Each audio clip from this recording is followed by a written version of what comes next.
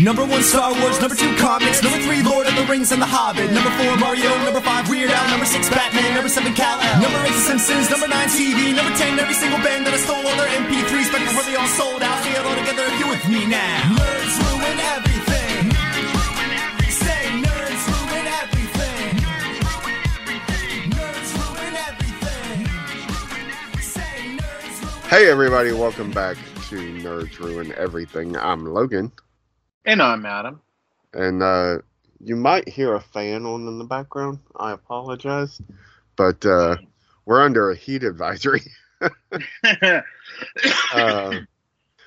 I've been running a fever off and on. So even hot, I've been chilly on occasion. So my body is all jacked up right now. As anybody listening, I'm sure you can hear. I apologize. I sound like garbage. I have a cough drop in, so you might hear that. You might hear some coughing, but we're here, and we're going to chat about a couple of things, maybe, but definitely Ahsoka. Yeah. So if you didn't watch Ahsoka, maybe go watch that and then come back. Yeah, and if you haven't watched Ahsoka, what the fuck, guys? Come on, yeah. Get on it. Like you knew that this was like, even though we didn't, like, the funniest part like of all this is that if they had listened to the last part of the last episode, you were like, we don't know what we're talking about next week. You texted me like right after. It's like, dude, Ahsoka comes out Tuesday. Like, oh yeah. The one thing that I want to bring to you, because it's always like, you know, it's back to like what David Zaslav has done fucking wrong. Oh my God. Jesus, like, okay, so like we've been circling this shark for a while, and I've been saying it that they're gonna move Dune. They're gonna move Dune to Dude 2. And they fucking totally did. Yep. I wonder why. Could it be because you Jags haven't settled this up, and it's super important that you have this massive cast promoting it? And I don't know, maybe because you spent $300 million on this second part, that maybe you should actually have the best foot forward. Yeah. You know, now it's a springtime movie. Now it's like, I think that they said that it's sometime in March, right? March. They said March, but I would not doubt it if this thing goes on longer, that it goes to May, because they want a big opening. They want a big splash. Like they need it. They really need it. Like the movie, cost $300 million. The last one cost $200 million. And they didn't make any money off of it. But they're trying to keep, like, you know, who is arguably one of the, like, you know, one of the biggest working directors right now, Denis Villeneuve. They're trying to keep him happy, because we know what happens, Tenet, when you piss off a filmmaker, Christopher Nolan. They go off to another studio, and literally, it makes me happy every time. I don't watch grosses, but it makes me happy every time I see the grosses on Oppenheimer, because it's got to look like a smack in the face to the Warner Brothers. What are they? Stockholders and shareholders that Zazzies and the Warner Brothers idiots couldn't keep Nolan happy, because he wanted all these things, which he turned out to be very right about, right? Like, that's the funniest thing about Oppenheimer, is that he took control. He knew how to market it. He knew what to do. And, well, nobody could have imagined the Barbieheimer of it all. That's probably gave them an extra $150 million boost. Like, whatever it ends up at, people are saying it's going to be like close to $400 million. But even if they hadn't had that Barbieheimer boost, it still would have made like $250 million, like in the US, and however much it's going to make it across Europe, where that's like crack to them, like, you know, a big budget. Yeah. And I don't see it. I don't know. Maybe I'm wrong. Like, Dune was the one that we talked about, like, could, like, awards wise dethrone Oppenheimer. With Dune being moved to next year, like, what is coming? That the Scorsese movie. That's about it. The 4-hour. Like the 4 if hour that doesn't get moved. Yeah, no. And Napoleon, I've heard rumors that Napoleon's being moved because what's his name is, like, because they want to keep fucking Ridley Scott happy. Even though Ridley Scott is 80 years old, and how many other movies is he going to have? I mean, Gladiator 2, but that's not an Apple movie. That's a Universal Warner DreamWorks movie. But I mean, then they have the F1 movie that was supposed to be in December. Now I've heard that they're planning on moving that to fall of 2024 to make it like a big splashy movie. Like, they're moving all these things around because they know, like, here's the thing. It's like, just settle the fucking strike. But no, you can't, because you already put yourself into this like, it just shows to me, like, I don't know about you, but like, and I was going to ask you, how egomaniacal is this all, that they're not settling? All I keep thinking about is that talk that Marcellus Wallace has with Bruce Willis's character in Pulp Fiction, sitting at that table, and he's like, you're gonna hear a voice, or you're gonna have this feeling. That's your pride fucking with you. And I'm just like, this is just pride, man. Like, they're just like so convinced that they are the thing that's necessary for filmmaking, and it's like, you're not, though, man. No, like, you're really not. Like what do they do other than say yes to a budget? Like, really, like what did they do? And I think that's what it's being proven is like, but then there's this weird thing of like I was going to ask you about this, like the fandom of sycophantic people that are like billionaire, like they love billionaires the way that they love, like, billionaires have like weirdly become the new outlaws. Like, do you know what I mean? Like, I don't get it, man. I don't get it. It's weird, right? Like, is it weird to be such a fan of like billionaires and like, yeah, stick it to the man? You do realize that you're sticking, like, they're the man. They're the man, dog. They're the man now, dog. Like, I don't know what the fuck these people are talking about. I'm like, who are they sticking it to? They're sticking it to you, dipshit. Like, exactly. I don't know what you're talking about. You have so much self-hatred, right? Like, you have so much self-hatred that you're going to sit there and hate on, like, I don't even understand, dude. Like, it is a very weird situation. And I'm like, at the end of the day, we lose out. Like, that's the thing, right? Like, we all lose out. Like, the fans lose out. Like, I'm not going to the $4 day just because, I mean, it's going to be madness. Like, we can transition into. I was probably gonna try to go see Turtles because I was like, oh yeah, $4. But now I'm like, it would be really irresponsible for me to go to the movies. But even if you didn't, it's kind of like, it's weird, right? Because it's like, if you went to Turtles, you might actually have the same experience that you had at Turtles the first time, because so many people are going to be going to this. Like, I have so many people asking me if I'm going, right? And I'm like, no, I mean, I have AMC stubs, like I have AMC stubs, so like anything I want to go see, I mean, I just pay. I mean, literally, like, I see movies once a week, right? So I mean, like, literally, my subscription to that equates it to like $5 or $6 a movie. Now, of course, they fucking get me on the popcorn and the ices and fucking all the other shit. But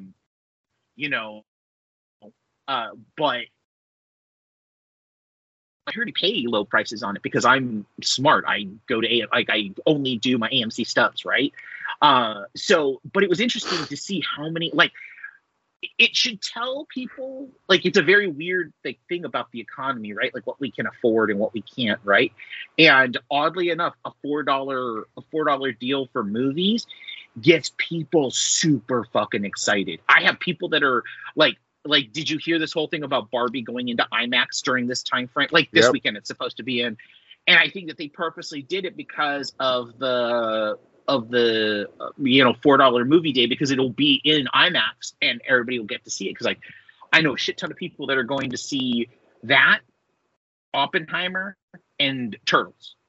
Like, Turtles with their kids, because, I mean, we both know, like, people that have like 7 kids. And 7 kids, or not 7 kids, but like, you know, anything above 4 kids, it becomes like this massive Hell, even at thing. 4 kids, like, Yeah, you know, some 4 places kid prices even during the afternoon is like $8. You know, it's you know, and everybody's got to have their own drink.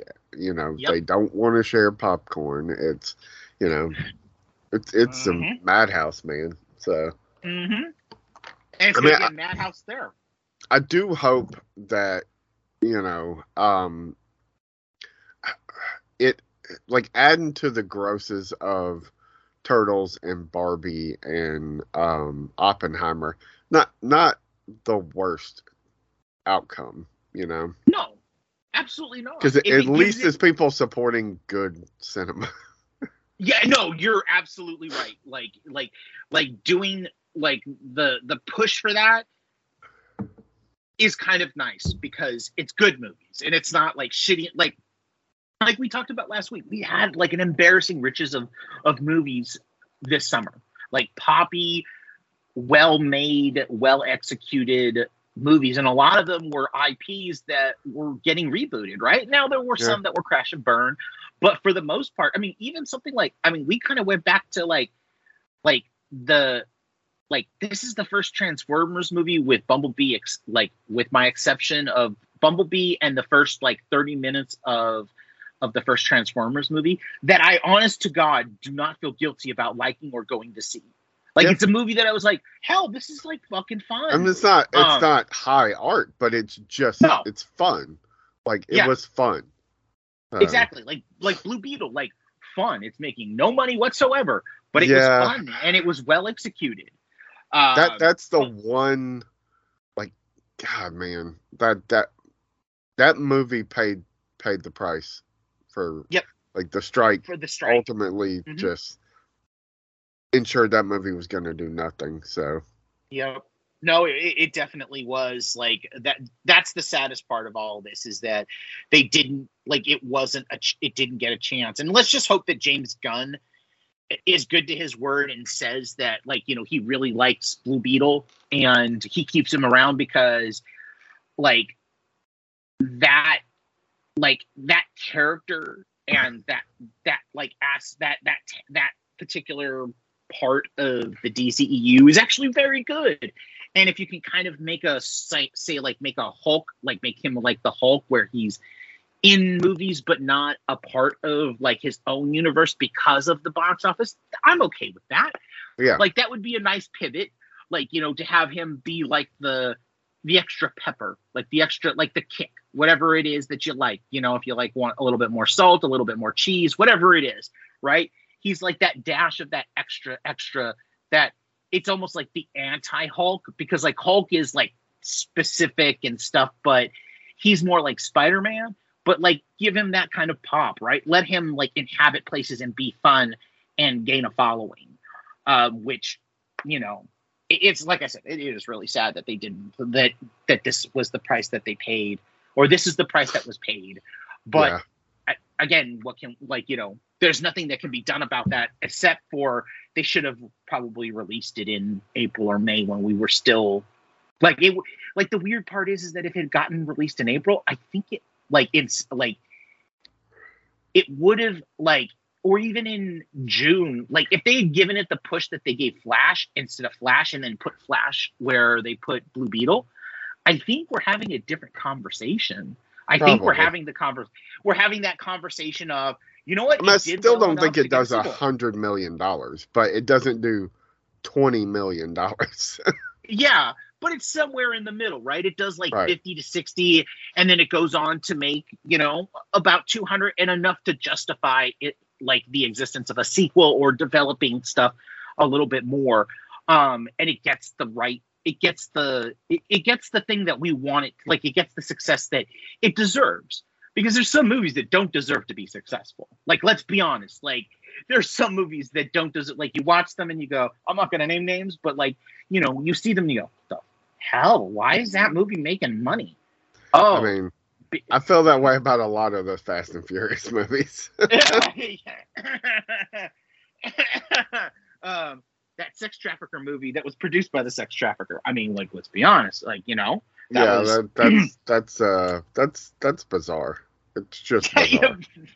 I want them to make a documentary about that. Like, I don't want to see the movie. I just want to see the, like, because it's the perfect recipe for a documentary, right? Like a Netflix documentary. You know, $180 million made, but secretly he was holding a secret. Like, because Yeah. that's the kind of shit that happens. Like it like we've talked about before, it was like, oh, that was super fitting. Like that was like the ultimate, like, oh, okay, So but with that, like yeah, I'm not yeah. Like like I'm not going, but I'm happy to get people into theaters, and having people watch movies on the big screen because, like, it's an experience, and we should actually be able to do this. Like, people should be able to comfortably do that. And sometimes, if you're not crafty and know that, like, say AMC has what is it? I think it's $5 Wednesdays where Yeah. all of their shows are $5. I mean, that's the thing that I always kind of like look at is that I know that there's deals out there and you could go if you wanted to, but if you don't, you don't. And if this prompts you to, like, oh, I get to go see a movie on the big screen, something that, like, you maybe not had gotten to do. Like the Turtles, I feel like, is the one that's going to benefit most off of this. Because everybody has seen Barbie. Most people have seen Oppenheimer that are going to see it, right? Until award seasons when people are going to renew that. I feel like Oppenheimer is going to be that movie that's going to be playing in theaters until like March of next year. Like there's going to have one theater. I mean, if everything keeps getting pushed, yeah, why pull stuff out of theaters? Like, let it run, man. And especially because of all the awards that it's gonna, like, all the awards it's gonna garner, people more and more people are gonna want to go see it. And I just feel like it's gonna be like old days. Like, we remember those days. We remember those days where a movie could play 8-9 months, right? Like, I remember getting sick of seeing Titanic on the billboards. It was like a year and 7 months. Yeah. Like the middle of summer, it was still playing, and I'm like, this is a December movie. What the hell?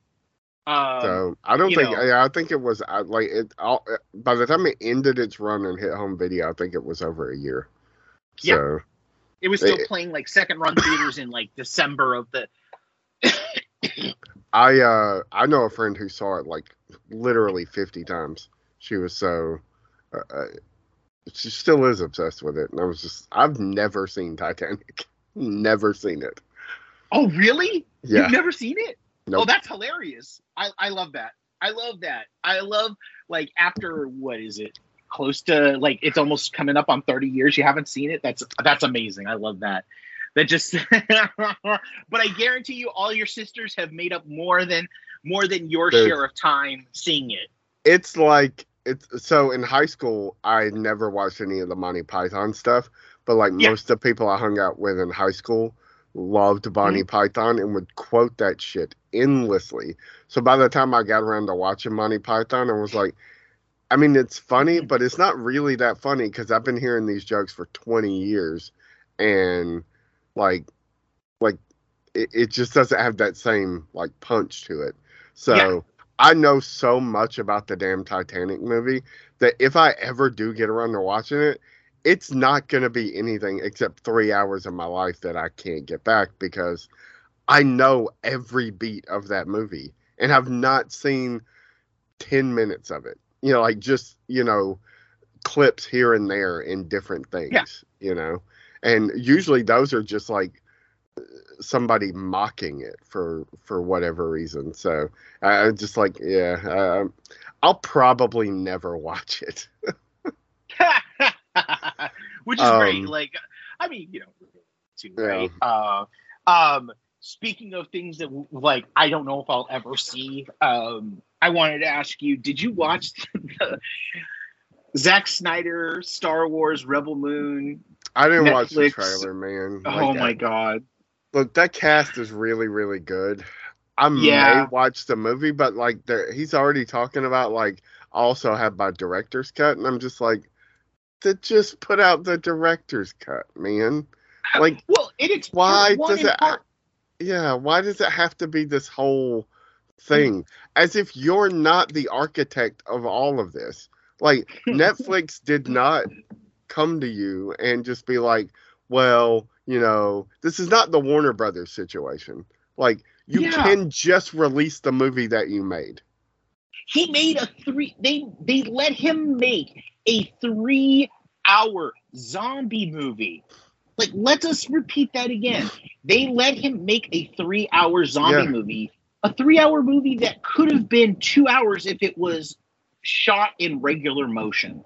Like, like a movie that had a guy so troubling that they spent it with like, and this is the place that I do love. They gave him the extra money to replace that particular troubling actor with somebody who wasn't so troubling. yeah. Like who happened to be like along with Dave Bautista the best part of the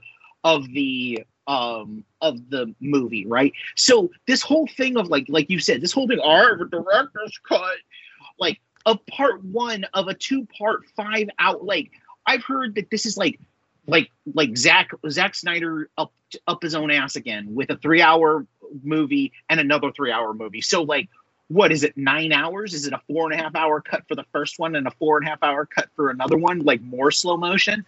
I don't know, bro. I watched the trailer and it's literally like, okay, let's go ahead and make my Star Wars movie that I was planning on making, but like, let's replace everything with space Nazis. Literally, dude. Like all of these characters are dressed like the characters from his what's that? The Sucker Punch. Like all Yeah.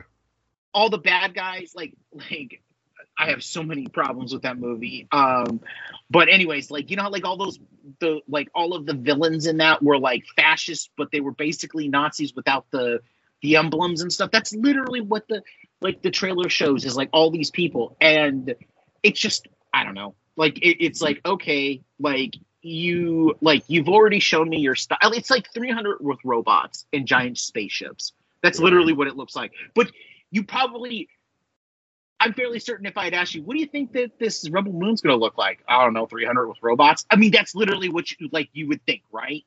And it is. And at this point, that's the only thing that I'm like, well, Zack Snyder is a visually interesting director, and he's become this sort of opposite of George Lucas, who is a visually interesting director and cannot produce like drama to save his life. Like, this is like visually interesting and somehow wildly over dramatic. Like, I don't know. I may watch it, but like, I didn't watch the zombie movie, and it also had a cast that I liked, and I still haven't watched his extended Justice League. Like, I don't know. At this point, I'm very. Although I did buy Justice League on Blu-ray last week, just the regular version, because I found it for $2.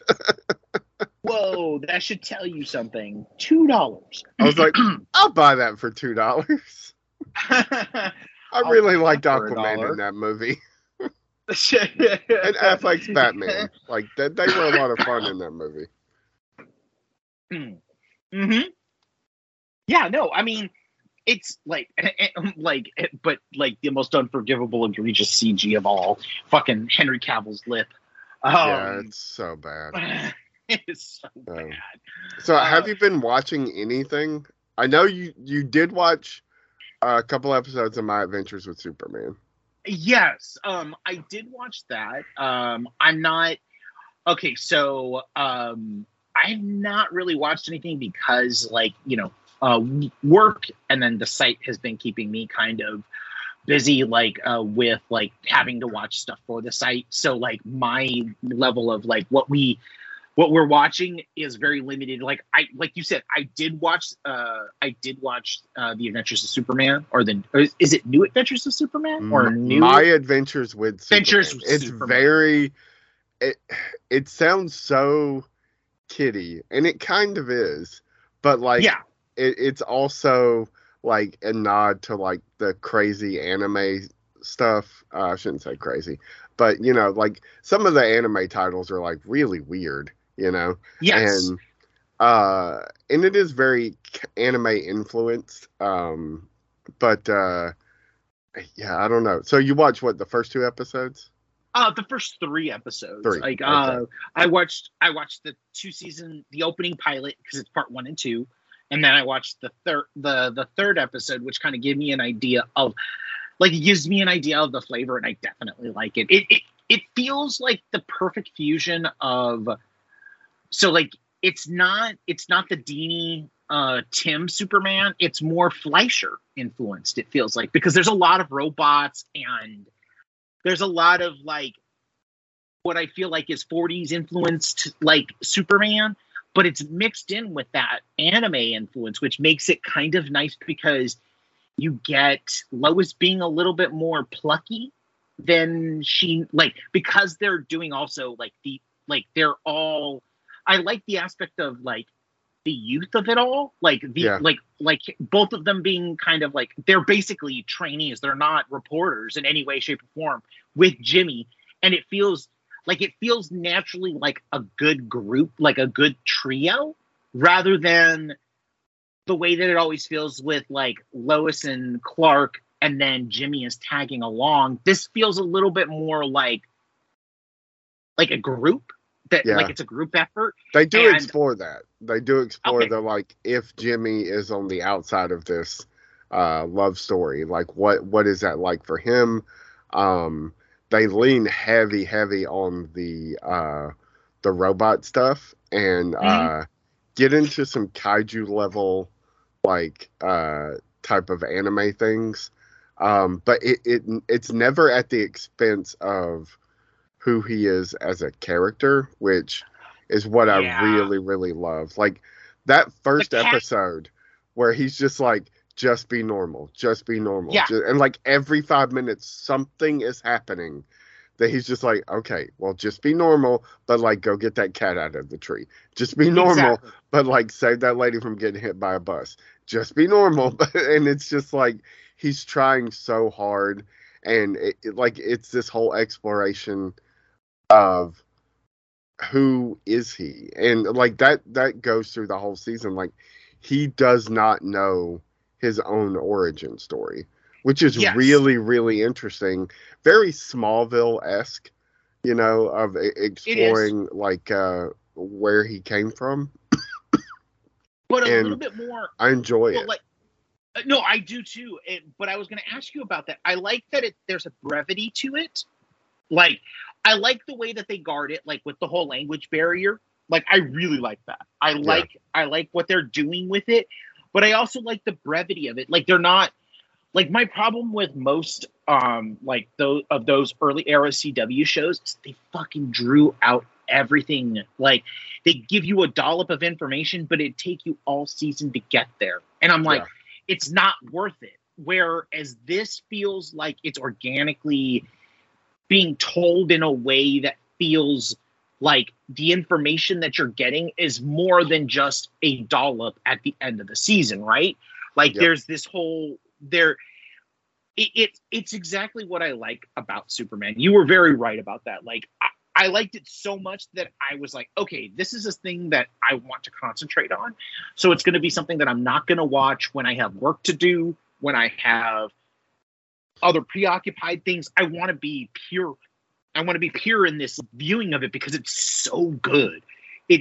But like, I was going to ask you, for you, is it good in the same way that it is for me, where it's like they elevate Clark, they write Clark better than they write him normally? And I always feel like if you can get Clark right and you get the way that Clark interacts with the world, like, and you can get like the side character, like not the side characters, but the characters that aren't Superman, if you get them right and you have me interested in not just Superman, but what Clark and Lois and everybody else is doing, you've got me like super strong. Yeah. I mean, 100%. Like this is, it's not really spoilers. It gets into a lot of sci-fi aspects of because part of the problem with Superman is he's a very one-note character. Like, yes, you have to add something to the mythos. Otherwise, you're just like, after you tell that one story, it's just like, oh, well, what do we do now? So that's why a lot of Superman's villains are just so fucking weird. And yeah, like, why you're always pitting him up against the government and shit like that. But there is an episode or a couple of episodes that deal with like in very true DC fashion, like there's a multiverse and there's like traveling through the multiverse and like it, but it's all played very like mostly for fun, but mhm. there is a like much like the Council of Kangs, there is like a group of Loises that travel the multiverse, and it's fucking fantastic, man. Oh, okay. Like that, like see that gets me excited because you're taking risks with Superman. And and I know that it sounded like I kind of poo-pooed the Dini Tim Superman, but No, that's one of my that's one of my favorite Supermans. And why is because they always found an interesting way to stretch like even the characters within the yeah. mythos. And they always Even found, then though, didn't last as long as Batman the animated series. no, did not, because stronger villains. Yeah. I mean, let's be honest. And you know, I mean, it's one of those things where like they're the side of the same coin, like, but they're just the inverse, right? Like Superman, like if we really get down to it, the most interesting part of Superman is Clark, right? Like, Yeah. and how he interprets the world and how he gets around things. Batman, the best part about Batman, unless you're unless you're very, Elon very, Musk, yeah, the best part of it's Batman is actually Batman. Batman. You know, Exactly. so Like who, like they said in Blue Beetle, like Batman's a fascist. Like, you know, like it's not really him, he's a fascist. It's Bruce Wayne that's a fascist, right? Like, but again, like, you know, this show is so fantastic at just like letting them inhabit things in a way that I feel like doesn't necessarily get done. Like, this isn't Superman with a twinge of Clark. This is Clark with a twinge of Superman. Yeah. And I like it. It gets heavier on the Superman as it goes, but there's a reason for that. Like, Okay. You've seen bits and pieces in the first few episodes, but Yes. it's no shock that like government stuff comes into play. Task Force X, aka the Suicide Squad, Amanda Waller, like all of that shit kind of comes into play. But which again, the reason they do that is because if you're constantly just focused on Superman, you run out of ideas. Like it just Yes. becomes like, where do we go with this character? Superman really like. Maybe this might not be the best analogy, but because I know a lot of people like Dr. Dre, but I do too. But my favorite Dr. Dre stuff is when it's not his stuff. It's when he's somewhere else. You know, like California Love is a Tupac song with Yes. Dr. Dre. And that's great. Like Eminem shit with Dr. Dre is Eminem shit with Dr. Dre. And that's where I like Dr. Dre. Superman is the comic book equivalent of Dr. Dre. He's really fucking awesome when he shows up in other people's shit. Yeah, he's a feature. But when He's it's his, it's like, a this is all right for like 2 songs, man. But like, you know, at some point you just stop spitting fire, dude. Like, Yeah. I don't know what happened, man. So. Well, I mean, you know, when you release one of the like, you know, the biggest hip hop albums of all time, that's what happens. Like, you know, you blow your load, literally, you blow your load on the Chronic, and then nothing else can compare, right? Like, Yep. like you drop something like that. I mean, and if you really think about it, Superman is the equivalent of that. You know, Donner dropping Superman the movie in '78 is like, yeah, Superman and Superman 2, it's like all you can do is remake that story, man. That's all you can do. yeah, unless you're featured, like you're saying, like you almost want, like here's the thing is that we know that James Gunn is going to do a beautiful job with making Superman Legacy, but here's the thing. Oh, go ahead. I have a theory about this. I've been wanting to talk to somebody about it. Okay, let's do it. Superman Legacy. A lot of people are like, why the fuck are there so many other characters in this movie? Yo. I think this movie is going to open with Superman being killed. Yes. Yes. Because that makes sense, right? And then it's everybody else telling Superman's story because it's Superman Legacy. I thought about that. Like, I actually thought that maybe he was going to write Superman in the 1930s, and we're looking back on him. Kind of similar concept of that, but like, you know, oh yeah, like that makes sense. That really makes sense, and it plays to like the emotions that Gunn likes to play with, right? Like, and gives him the stretch to do whatever he wants to do. But yeah, that sounds like, I didn't even think about that, because I was thinking from a perspective of, why not set it in the 1930s like the best Superman stories, right? Or like in the past, because that's why it's called Legacy. It's like the thought of the word legacy, right? Like, what is it? I was sitting here thinking about it the other night because like he had posted some video saying like poo-pooing something that somebody had said, and I was like, holy shit, this movie's gonna open with the death of Superman. Like, literally, it's gonna be about the death of Superman and all of these characters and like how he's affected their lives, and that's how it's gonna launch the new DC. And eventually we'll get to the return of Superman. Like, yeah, the sequel would be, instead of it being like, you know, it's Superman Legacy and then it's Superman The Return or something like that. That's a brilliant idea, because then, like, but then don't you have to cast Batman right away? Because aren't we expecting because then it's almost funny because you front load it and you defuse everything by, like, everybody wants to do the stupid Superman speech of, like, you know, at his funeral, but how ballsy is it to give somebody, whoever it is that they end up casting as Batman's opening moment has to be it's kind of like a baller moment, right? And it allows James Gunn to have the power to control how we interpret Batman, right? Because you give him the speech from Death of Superman or something along those lines. I mean, and how great would it be to just open a movie without, like, no origin story, just fucking 45 minutes of Superman fighting Doomsday and dying.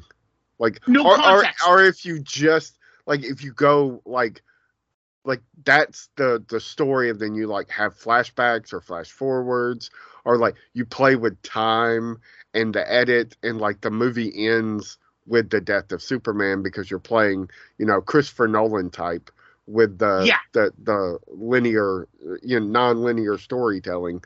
Like, it hit me. I mean, maybe I'm wrong. Like, there's a very good chance that I'm wrong. But, like, just, I was reading this stuff and watching some of James Gunn talk, and I was just like, he's going to kill Superman. Like, that's how he's going to start this. He's going to kill Superman. And people are going to lose their minds, but it's going to be fucking amazing. You're right. Like, I think that's, like, that makes complete sense. But then it also makes complete sense because think about this. Batman is not a Batman movie. It's a Damian movie. Like, with Batman as, it's weird because, like, go with me on this one. I've been thinking a lot about that Batman movie that Machete's going to make, right? And the thing is that I've been playing God of War 2019. And I say 2019 because it's, like, you know, it's called God of War, and I don't want people thinking that I'm playing the PS3 original. In this game, there's a heavy father-son story, and I'm laughing my ass off during this entire fucking game because Kratos treats his son, Kratos is the God of War, right? He's the guy that your main character is. If you guys don't know God of War, Atreus, who's his son, treats him with the level of neglect and like annoyance that I feel like is like the perfect symbiotic relationship between Damian Wayne and Bruce as Batman and Robin. That whole thing of like, I don't want, like, you are nothing but trouble for me, kid. I don't like you. I don't want you around, but I have to deal with you. And Damian is like, I don't like you either, you shithead. Like that kind of push and pull. And what if this series of like DCEU, instead of it being about the gods, it's about the gods, the sons and daughters of gods. And that's what it's all playing towards, because it's very weird that you have like you said, and it would go with the whole thing of like Superman legacy, the god dying, the main god dying, and people rising to the occasion. The same thing with like this whole Batman thing, like making it about Damian and that particular relationship is very, very specific, right? Into what is entailed in that particular Batman, because he's not. Oh, go ahead. It's also something new. Like, yeah, Marvel, like, I love it, and I love that they're still trying to introduce new characters, but it just feels like they're not doing it right. Like, no. Hawkeye, I think, did it right. Yes. They haven't done anything with it since, but I think it did it right. There's just been, it's been very like Doctor Strange tries to introduce a new character. I mean, she's not terrible, but it mostly just falls flat as just Doctor Strange trying to rescue this girl that can jump through dimensions. Yeah. It doesn't feel important. Whereas, Marvel ended their reign as champions by killing off all their main characters, more or less. So for DC to start it with the death of their big guy, feels really like that shakes everything up, It really does. And you're really not starting with a new origin story or the same old origin story. Like, do we need another Batman origin? Do we need another Superman origin? Like, we just don't. Like, no. Blue Beetle is a origin movie without a fucking origin story. Like, we have no idea what the fuck is going on. Like, and I've listened to some podcasts that, like, some people took a little, like, I guess umbrage or whatever with that. Like, nothing gets explained. I'm like, do you need it explained? Like, I don't. Why? Like, why do we need to know what this thing can do, how it can do it? Like, it just wastes so much time. Where, like I said, I'm just sitting there thinking, like, how great would it be if it's just a fucking fight? Like, I mean, I haven't read it in years, and I wish I wasn't in storage. I guess I can go online and probably find a readable copy. But, like, the fucking Death of Superman storyline is really fucking good. It like, is. It's really good. Like, the return, but like that Death of Superman, Reign of the Superman stuff, it's pretty damn good, Like, so you kill off Superman, and like it allows you to also introduce, excuse me, Steel. Mm-hmm. Superboy, at least those two, because Superboy steps up as like this fucked up clone that Cadmus created between, like, it's Luthor's DNA and Superman's DNA, and they create this crazy ass wild child of a clone. Steel, you get what the idiots would call the woke aspect. Like, you get a superhero, inspired by Superman. I don't know.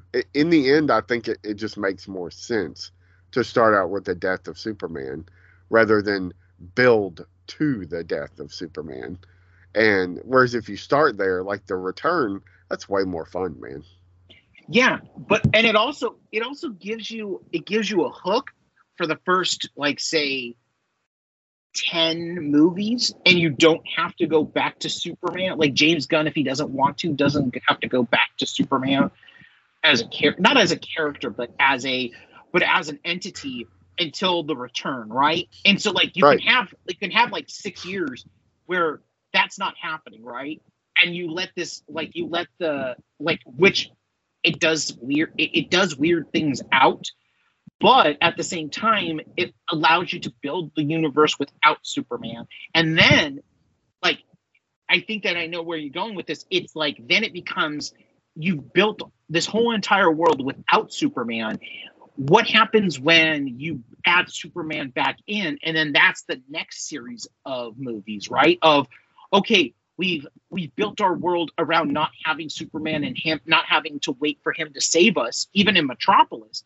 What if he comes back and he's in a world where they don't need Superman, right? Like, that's a story worth telling big screen, is like a world that doesn't need Superman because there's so many other superheroes. So what does that mean? As a sequel, right. I want to see that movie. Like, I want to see what James Gunn does with that kind of hurdle to add into it. I mean, really, you're doing, like, it's almost like the Star Trek 2 is like the Wrath of Khan thing, except you're not bringing Spock back immediately in the next movie. Exactly. Yeah, no. You're absolutely right. It becomes this whole thing of, like, how, like, what, like, who, like, what do you do in that instance, right? It becomes very, very interesting. Like, I like that. I really do like that. That idea of that idea. And you know what? Maybe it'll finally put, like, the thing that I hated about the death of Superman is that so many fucking filmmakers wanted to do it. Like, just like The World's Finest, because everybody hates Superman. Like, it's a weird thing for me. Like, every time I see it, it's like, every time every time a Superman movie comes around, they were trying to develop the death of Superman. It's like, you hate Superman that much that you want to kill him off, because that's what they did. I mean, Zack Snyder did it, right? Like, he hated Superman so much. They hired him, but they hated him. Like this is the thing unforgivable for me with Zack Snyder, is that he hated Superman so much that his second Superman movie was not even a Superman movie. It was a Batman movie specifically designed to kill Superman. Yeah. So that he could get rid of Superman. It's not like what James Gunn might be attempting to do, which is answer and like pose a question and deal with something that all these fucking fans seem to want. Like, everybody seems to want the death of Superman. And I'm like, it's a good story when it's told in a big canvas, but you just having him fight Doomsday and that's all you want, and you just want the the crying of it because Superman's dead, it doesn't work. We saw it in that stupid ass Dawn of Justice movie. And again, I don't know why, but recently I've been really up my own ass about Zack Snyder and his bullshit with everything. Yeah. But I mean, that's not hard to imagine. But anywho, that's a great idea. Like, that is actually like if in like 4 years, or no, I think it's probably like 4 years. If 4 years from now, I think isn't it? It's like 2027 or 2026 is when it's supposed to come out. Something like that. Whatever. I mean, who knows at this point? Yeah, with the strike, fuck. But if it turns out to be that, I mean, like, yeah, like, that would not, like, you're like pretty much on the money. I feel like now it's just awaiting to confirm this, because legacy, like, it is like legacy. It's like, what does that word mean? It's like leaving a legacy behind. And like you said, like, all of these side characters coming out to play, like him casting all of these people. And not like people that aren't people that we've never seen on screen, but also like the question of why this character, why that character, like why are we introducing these people so early in the universe? But it makes sense if you look along the lines of, like you said, Death of Superman, and the way that that series was told across multiple books and multiple, like it was like, I remember it when I was a kid. I don't remember Crisis on Infinity Earth. I just don't. But I do remember Death of Superman. I do remember that was probably my first real big experience with buying comics that I did not normally read. But then it doing its job, right? Because ultimately they want you to read that comic book, right? Like they want you to read. And you didn't need to really, like, you could start at, you know, the first appearance of Doomsday. Yes. And just read, or just pick up that trade. You did not need to know anything really other than basically who those characters are. Exactly. But if they interest you within the story, you can go, oh, okay, well, where is this from? Okay, this is JLA. Let me go ahead and go into JLA and figure out like what I like about it. Like I like this idea. And it allowed you to like we're gonna probably get into Ahsoka, and one of the things that I liked about Ahsoka is that it is both seriously hard grounded. This is Rebels 2.0. Like it should have been called Star Wars Rebels Ahsoka. But also, what I loved about it was my wife didn't have to do a deep dive into Rebels to like enjoy the show. Like in and of itself, it is a hard grounded Star Wars thing that you like. The things that you like about Star Wars are there. And if you want to go back, like my wife was like, let's go back and watch Rebels. Like I've been inactively watching it. Let me like actually watch this because this interests me now. Right. It's the same way with the Superman stuff, like with the Death of Superman, because it's in and of itself, like you said, the trade, you can read that whole entire trade and it not skip a beat. But if you're somebody who's into comics and this is your first introduction to it, it's great because you also get to find out in that trade paperback where all of these stories came from, right? So if you wanted to, you could take a deep dive into the different comic books that were a part of the series. And ultimately, for me, I feel like they've gotten away from that. Like the 52s, like all these new 52s, like you're making me buy comics per week and you're not really making it about the, like ultimately for me, it's like more about the event. Exactly. Rather than the characters and rather than like giving me a chance to go, oh, you know what? I've never read this comic before. You know what? I really do want to read this.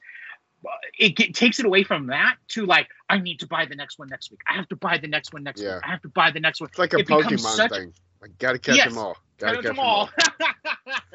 Exactly. So, was there anything else that you were watching that you want to bring to everybody's attention? I watched the Riverdale finale, and it was fucking weird. So, yeah.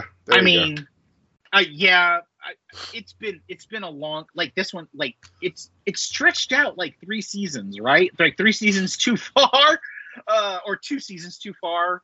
The last 2 seasons were interesting because basically they just took the show back and made it the show, like it was still that edgy thing, but it was set in like the 50s. Like, well, I shouldn't say the last 2. I think it's just the last season.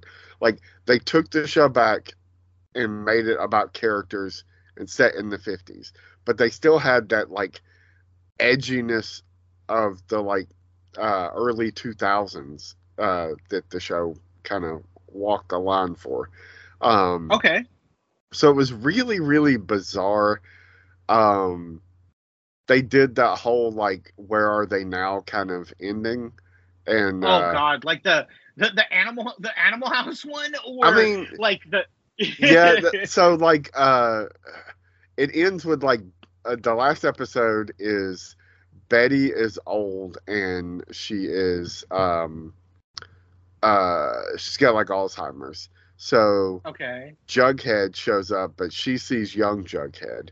So they quote take a trip through the past to like revisit everybody in high school, but also find out where they ended up in life. And so it was very strange in the way that the show has always been super strange. It wasn't bad. I know that all of those actors are glad that they are done. Yeah. No, yeah, especially Lily Reinhart, who like literally is 30 years old. Like, I think she's like 32. Like, I think I read an article with her, and like, I feel like she suffered the most because she's actually the one that's had a career more than anybody else. Like, I mean, Dylan Sprouse, like, he, other than marrying Barbara Flavin, which, I mean, that's a career in and of itself. Like, like none of these guys have pushed beyond their career, right? Like, Lily Reinhart is the one that has, and she should have actually had a career, but pandemic and this show is kind of like pushed her into this like weird spot. But I liked it in the first season, but like after that, it kind of wore out. For me, it wore out its welcome and became. It did. Go ahead. It very much like Walking Dead. It wore out its welcome pretty quick.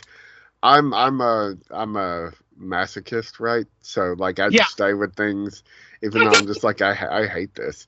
I did enjoy the ending for what it was, and I liked the like super weirdness of the 50s setting with the like kids having like weird threesomes, and like it was very like this weird juxtaposition.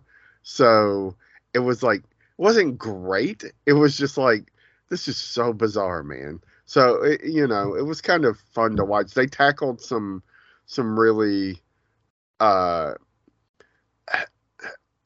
nothing that nobody had tackled before, but like shit that you wouldn't see on like Happy Days. Like they did a whole thing about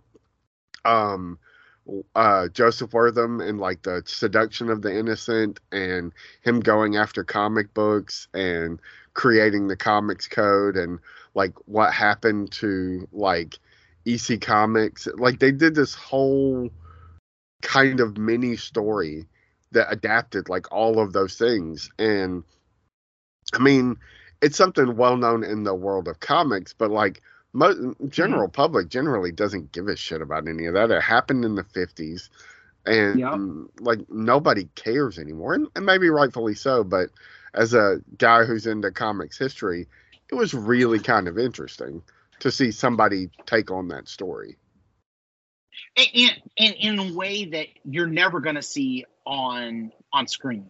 Like, you're never going to, like, to be perfectly honest, you're never going to see that. Like, you are never going to see that done in a movie form, in a way that this show covered. I remember hearing about it, and thinking, like, to be honest, like, that's clever, right? Like them taking it on in a way like that is kind of clever, right? But at the same time, at the end of the day, I'd have to suffer through a lot to get to that point, and I'm just not, like you said, I'm not a masochist, right? I'm not a masochist in any way, shape, or form. You would, because it's just bits and pieces of like several episodes, so it's like you can't even watch it as a story over like 2 or 3 episodes. You'd have to watch a whole season, mostly of shit you will not care about. So, and like, some of the actors are very talented. Other ones, not so much. And like, it's like any like high school show, like Beverly Hills 90210. Your mileage is really going to like, going to depend on not only how vested you are, but like if you like those kind of like things, right? Like if you like that kind of drama, and I'm not shitting on anybody that does, right? Like there are people that are probably hardcore stands for Riverdale, right? And loved every second of it, and are sad that it's going.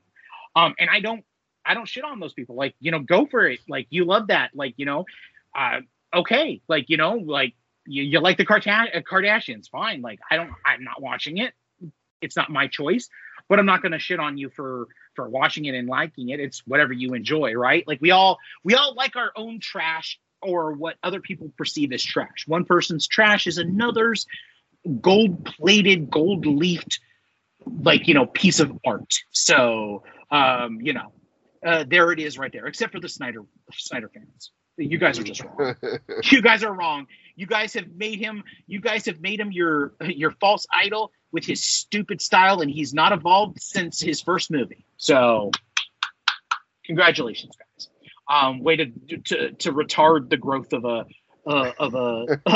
filmmaker, because all he's done is gone hard into this slow motion, like erotic muscle bound movement crap that we continually see from him.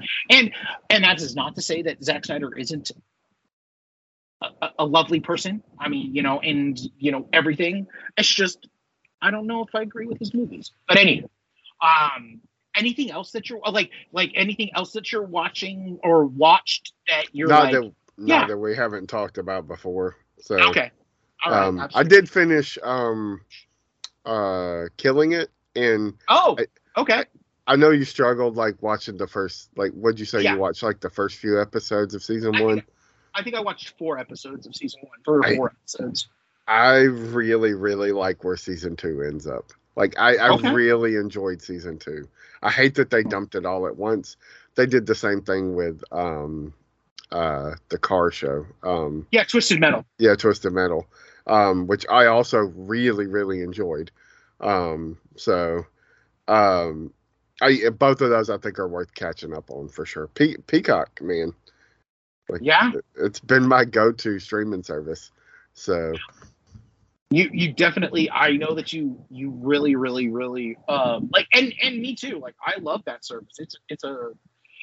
It has the right mixture of new, old, and the content is the right blend, and their AI, their UI is okay, but what I like is their whatever their what is it called? Not the formula, but their algorithm. Whatever their algorithm is behind the scenes, it's one of the most pleasant algorithms that I've ever it definitely knows instantly what to give you and how to and what you're going. I know it sounds weird, but Netflix is the stupidest fucking thing because it never gives you what you want. It gives you what it wants. The algorithm is not, it's not an algorithm, it's a force. Same with Max. Max doesn't care what you want. I feel like Peacock is one of the few places that actually gives you based on your tastes, because they have so much shit there, right? Now, of course, they're always going to be pushing The Office. They're always going to be pushing their biggies. But I mean, why shouldn't they? But there's a great mixture of, okay, well, you're watching this on a consistent basis. Let me give you suggestions that are actual suggestions, and good things, not stuff that I need to shill for you. So, but yeah, no, absolutely. I actually stopped Twisted Metal because there was a moment that just made me super mad that they did it. They went, I can ruin it. It was I don't even know whose flashback it is, but it's the sitcom when they kill the dog. Oh yeah. I could not I was so pissed because it doesn't even say, I always watch the ticker thing of what kind of violence and stuff, just because I'm always interested of what they talk about. A fucking you could have very well have put animal mistreatment. Yeah. And I would have been okay, I got to be prepared for this. But, it's on the level of what Nope does with Gordy, but it's not Gordy. It's not Gordy beating up a bunch of fucking shitty human beings. It's a shitty human being murdering a fucking dog with a pair of sewing needles. They never show the actual act, but they do it in such a way that the gore is, I'm really? You fucking did this? And you didn't warn me? But then it's the whole flippant, it's the flippant nature of it. That's the thing that I didn't like, is that you didn't prepare me for it, or you didn't cut. You just fucking went into it. And I'm come on, a warning, please? I know that sounds really, coming from me who loves gore, coming from me, it's but it's also if you're gonna have like they always do this. Like if there's sexual assault, there's always a warning, right? Like warning, this episode contains like, sexual assault or abuse of that nature, right? They always do that kind of stuff. So you're prepared. I feel like the same thing with like stuff like animal cruelty is like, come on, just prepare us. So after that, like I just had a bad taste in my mouth, and I'm like, I'm gonna take a break from this for a little bit.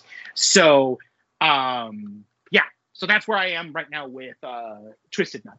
So, yeah, I can get that. I see that. Yeah. So anyway, that's also the additional thing that I've been watching. So that's the only thing, literally, other than some baking shows and football. Whenever it comes on, it's how tired I've been. But the one thing I have watched, the same thing that you watched. Should we get into Ahsoka? Yeah, let's get into Ahsoka. All right. So 2-episode premiere, which thank God it was a 2-episode premiere, right? Like I think it was designed to be that, right? Because the cliffhanger, the cliffhanger, like it would have left me very upset, like that I didn't get to see the next thing, right? But I don't know your thoughts on this. So like overall, your general thoughts about the first 2 episodes. I think that this is the best Star Wars we've seen since The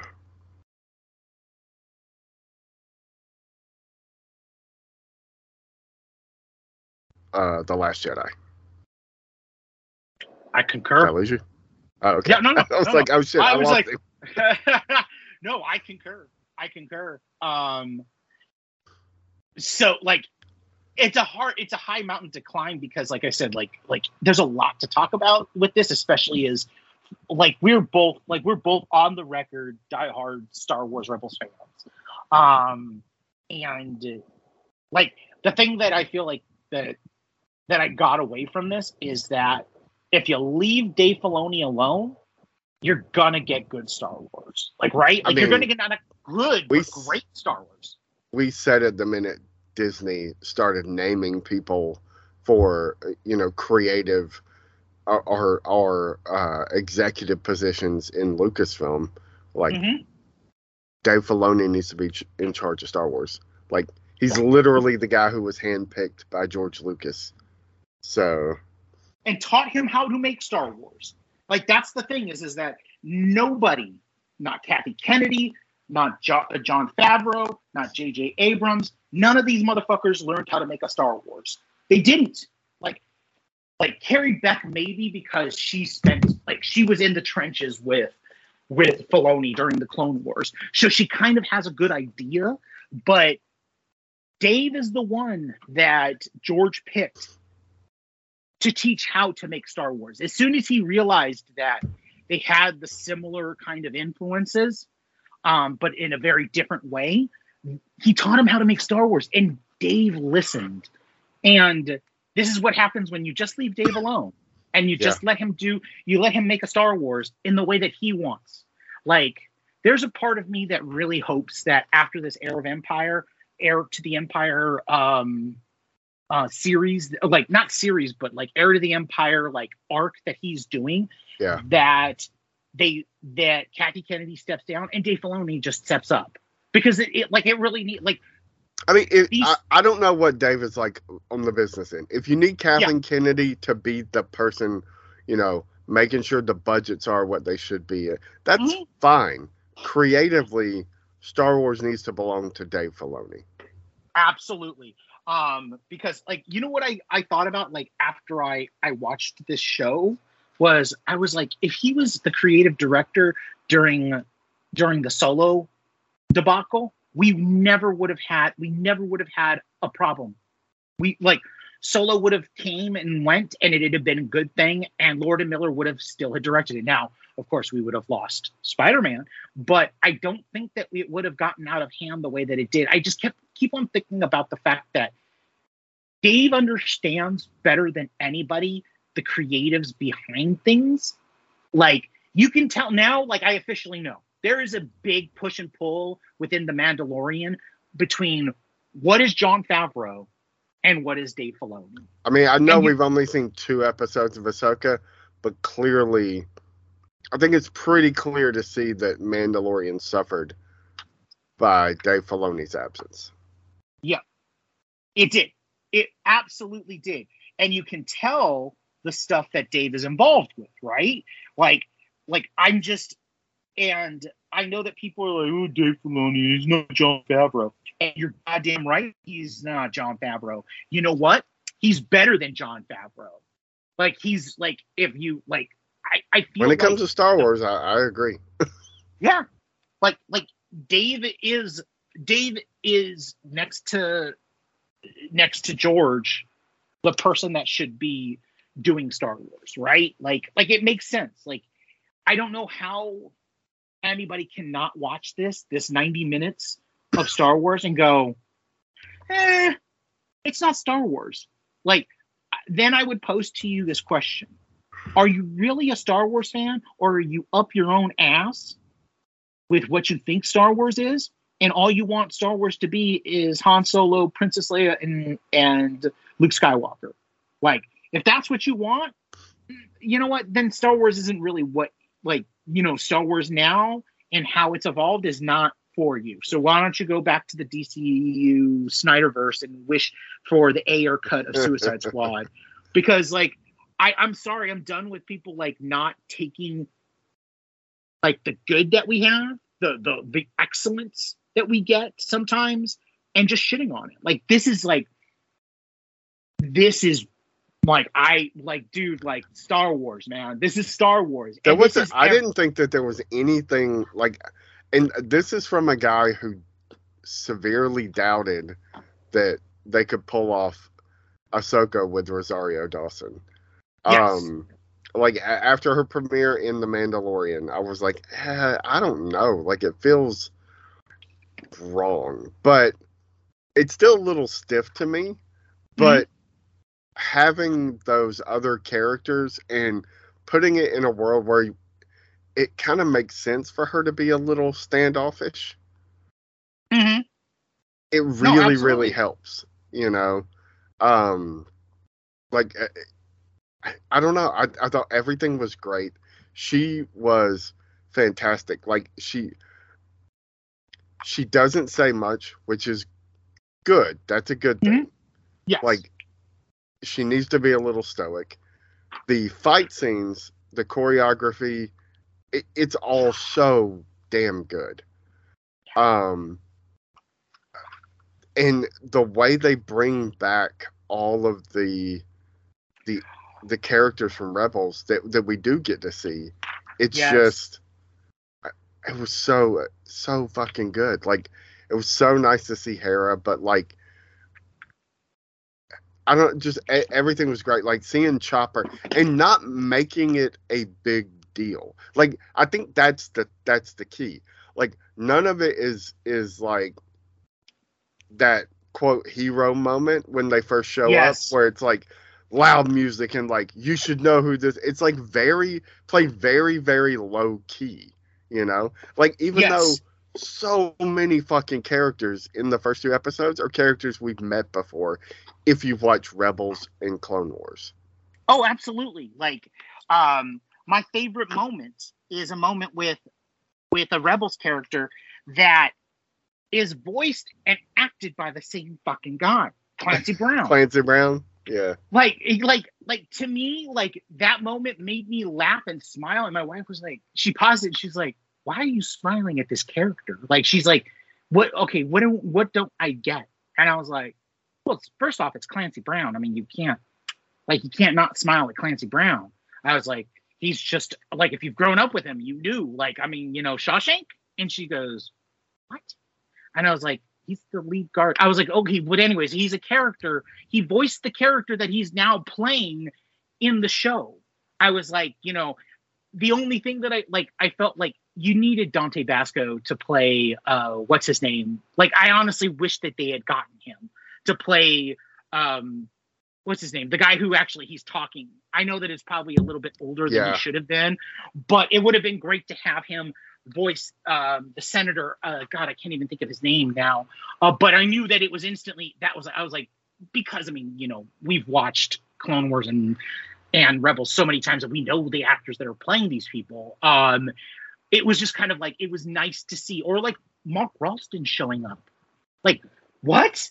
Like, he's actually voicing, it's a great kind of way to like give you these characters that we've known for like, you know, upwards of 15 years because of Clone Wars, right? But having them inhabit the real world, not the real world, but the live action world, is kind of a wild thing. Like, that I didn't know how I was going to be prepared for it, but I wasn't prepared for it, right? Like, because it's that weird thing of like Hera, right? I mean, we spent so much time. We know what Hera's gone through, right? Like that moment where, like Mary Elizabeth Winstead plays Hera so well, so kind of like the how bizarre is it that she's married to a Jedi? Yeah. And she had a relationship with a Jedi? Yeah, I know. It's kind of weird that like she's Ewan McGregor's like, you know, wife, and she's playing basically a character that could inhabit that same kind of like in the time frame. It's very weird. But it's also kind of great because it's like there's that push and pull of like there's a tension because it's like the character isn't like, and it shouldn't be 100% of what they were in the show, right? A, because the time has passed, and B, also because like the character that is being interpreted, it should absolutely be up to that particular person. But I feel like the Hera is like Mary Elizabeth Winstead gets it. So like the handoff between her and Vanessa Marshall is like, there's this perfect like symbiosis of it, of like, I can see 10 years later. I think it's supposed to take place 10 years later because it's taking place in the Mandalorian era, and Rebels, when we last kind of see them, it's what, minus like a year before Rogue One takes place. So like we have this like great tension of like 10 years without these characters, which makes it great for us, but it also makes it great for a viewer stepping in because they don't have any onus on these characters, but like the interpretation of them can be like this nice thing where it's evolved and changed and they can do whatever they want to do with these characters, but still maintaining the character itself. And I don't know, like I really liked it. I liked the moment where they mentioned where Ahsoka mentions Kanan, and the look on the play that Winston does is kind of like subtle, but it's still that twinge of pain, like somebody who lost the love of their life after like, you know, a decade. Like, you know, it still has that punch to it, the way that it should, right? My question: do we think that we're getting their son? I mean, maybe. Like, I mean, I don't know. I'm. There's already so much going on, and it is Ahsoka. Yes. Even though it is Rebels 2.0, it is Ahsoka. Like, and it is the search for Ezra. So, like, I don't know if that's going to come into it. Okay. No. That makes sense. I didn't know that. Like, so the main focus for this is something that we never saw, and it was never implied, but it's a bit of brilliance of like, you know, like the opening, like I love the title, like part 1, Master and Apprentice, because it doesn't just mean it doesn't just go to like what we initially think, which is Balian and his apprentice, Shin. Yeah. It's a parallel between them and Ahsoka and Sabine, which was something that I did not think that I wanted, but I totally need now, right? Like like with Sabine basically being the most Sabine that she could ever be, and like admits to Hung Yang or Hu Yang that she was the worst. Oh, she was the worst apprentice ever, and he goes, "Yes, this much is true." I mean, how great is it to have David Tennant back in Star Wars, man? Oh man, like David Tennant is like all I want now is David Tennant's like Hu Yang, the Saber Master, and Alan Tudyk's robot to exist in the same world, even though I know that they can't. But his voice, like, it's not just the voice; it's the fact that we have Dave writing a character that he wrote 15 years ago, and writing him just as funny, warm, and charming as he did 20 years ago when we had this, or 15 years ago when we had the one-off episode of the Sabers and the children. It's great. Like, Tenet is just, like, you kind of would want Tenet to be a live-action character, you think initially, but then you get him as this robot that has, like, no filter whatsoever, and it becomes this great moment of, like, having levity at all times, but it not be at the expense of drama. Does that make sense? Yeah, 100%. You know, he's great. And then when he has those dramatic moments, it works, right? Like the whole moment of the lightsaber, something I didn't even think about. Like this show kind of gives you things that you don't think about that Dave has thought about for years, right? Like the ownership of a lightsaber.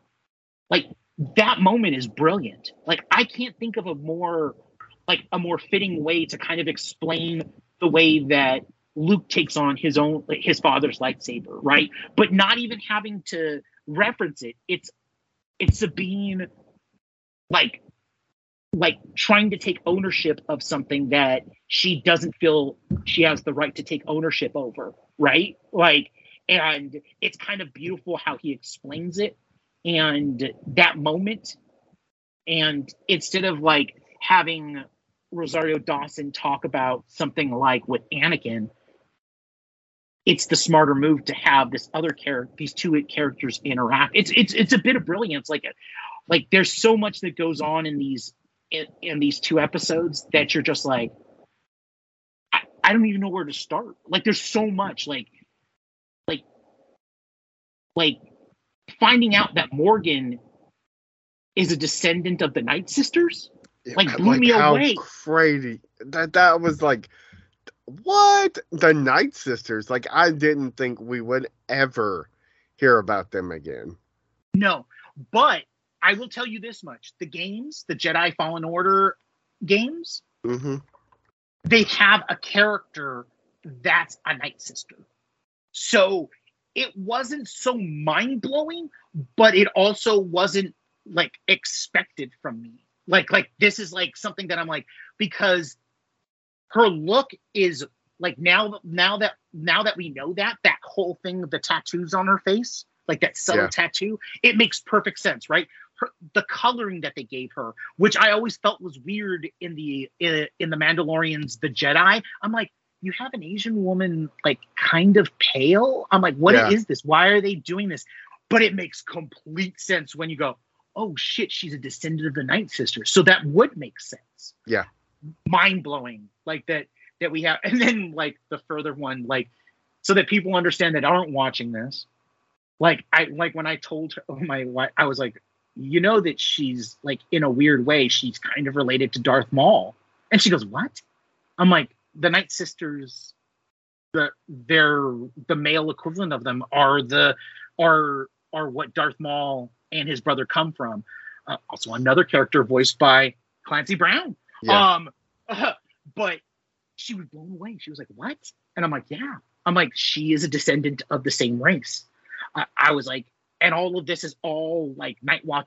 Like this is all weird Jedi Force related adjacent stuff, which, okay, can we talk about that? Like how we're getting Force adjacent stuff that I never thought that we would be getting, right? Like it seemed like so fringy when they would do it in the cartoons. Yes. And it like that we're seeing it in live action is it really, really gives me a lot of hope for the future of Star Wars, because so many people want to just have that drawn line of like Sith and Jedi, good and bad, and like seeing whatever you want to call them, gray Jedi, like whatever, just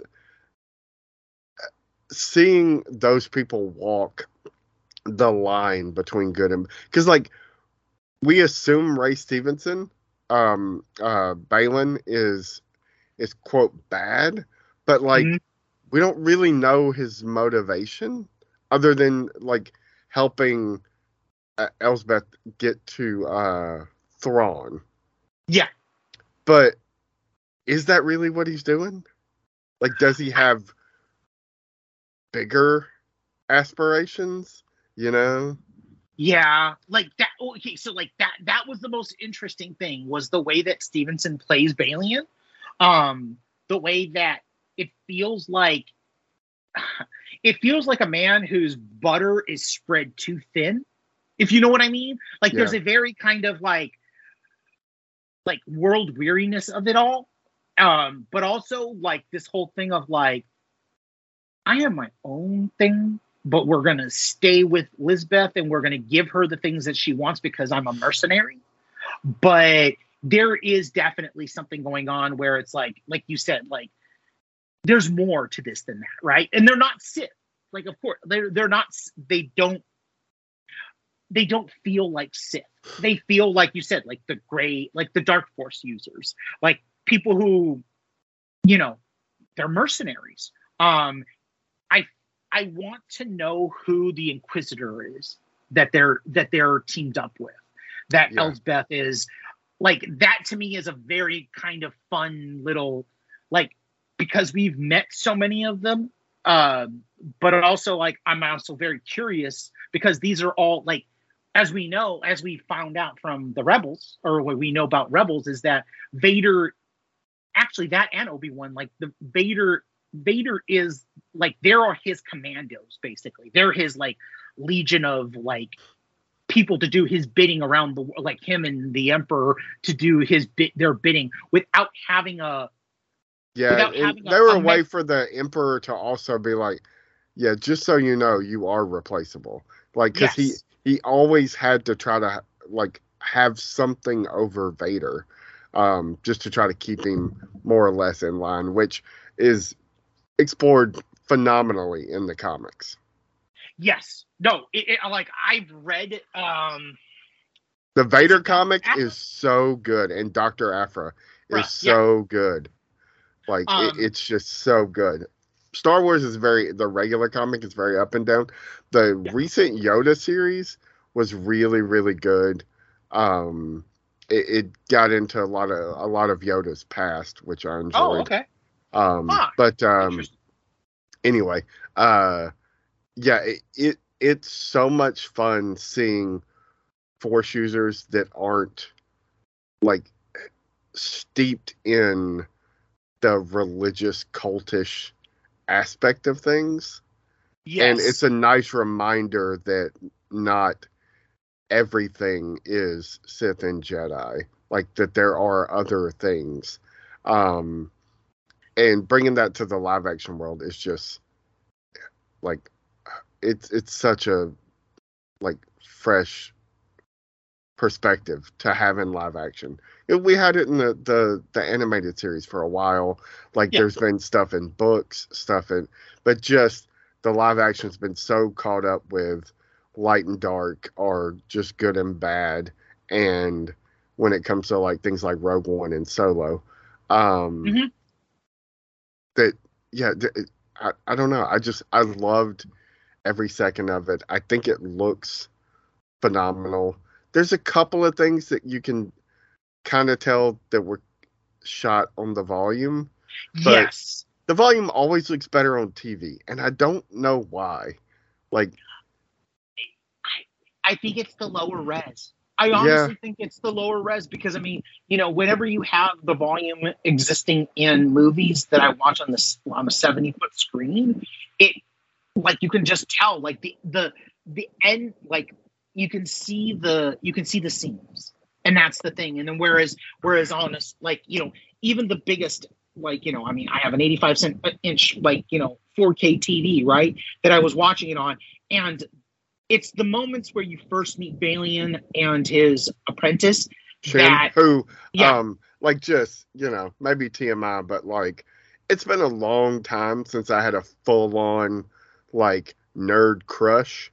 And I always tend to, like, side towards, like, at least the more badass, and which usually tends to be the evil characters.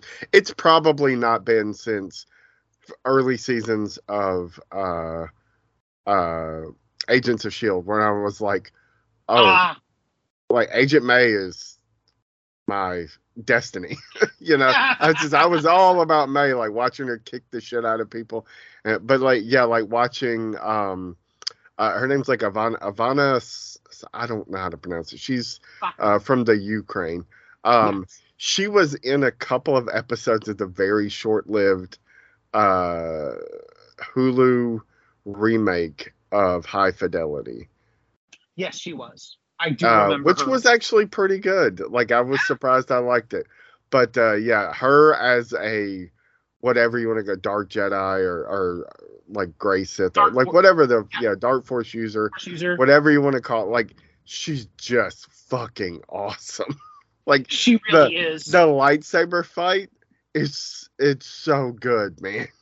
It really is. And you know what the thing, like, and we can get into Sabine in a moment, but like the fact that they managed to do a fight and it still not feel like perfunctory and like, oh, okay, well, this person's going to win, like, and give you a little bit of a kick with this, like, I mean, applause to them, and making it like, I like where they went with it, like having them fight before we see Balian, like the eventual Balian versus Ahsoka fight, which we know is going to probably happen. I can actually tell you probably when it's going to happen. It's probably going to happen in episode 5 because that's the only other episode that Filoni has.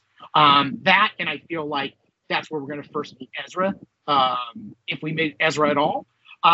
Which I'm fairly certain we are, but that fight was so fucking great because it's not like we're seeing things that we've seen in, like, we've seen the things that they're doing in animated form, but to see them do the moves that they're doing in live action, like that moment, like the thing that fucking made me want to slow clap was the moment where Sabine goes goes Neo. And goes like onto her, like almost onto her back, but she's not on her back, and having her lightsaber up while, like, you know, while Shin is like bearing down on her. Like, that's a moment that we've seen before in like animated form, but to see it in live action and see them pull it off with the kind of grace that they do is fuck, man. These fucking saber fights, I feel like, and even Ahsoka's feel more fluid. Yeah, when in the second episode when her and Hera go to, which shout out to Mark Jacobson, man.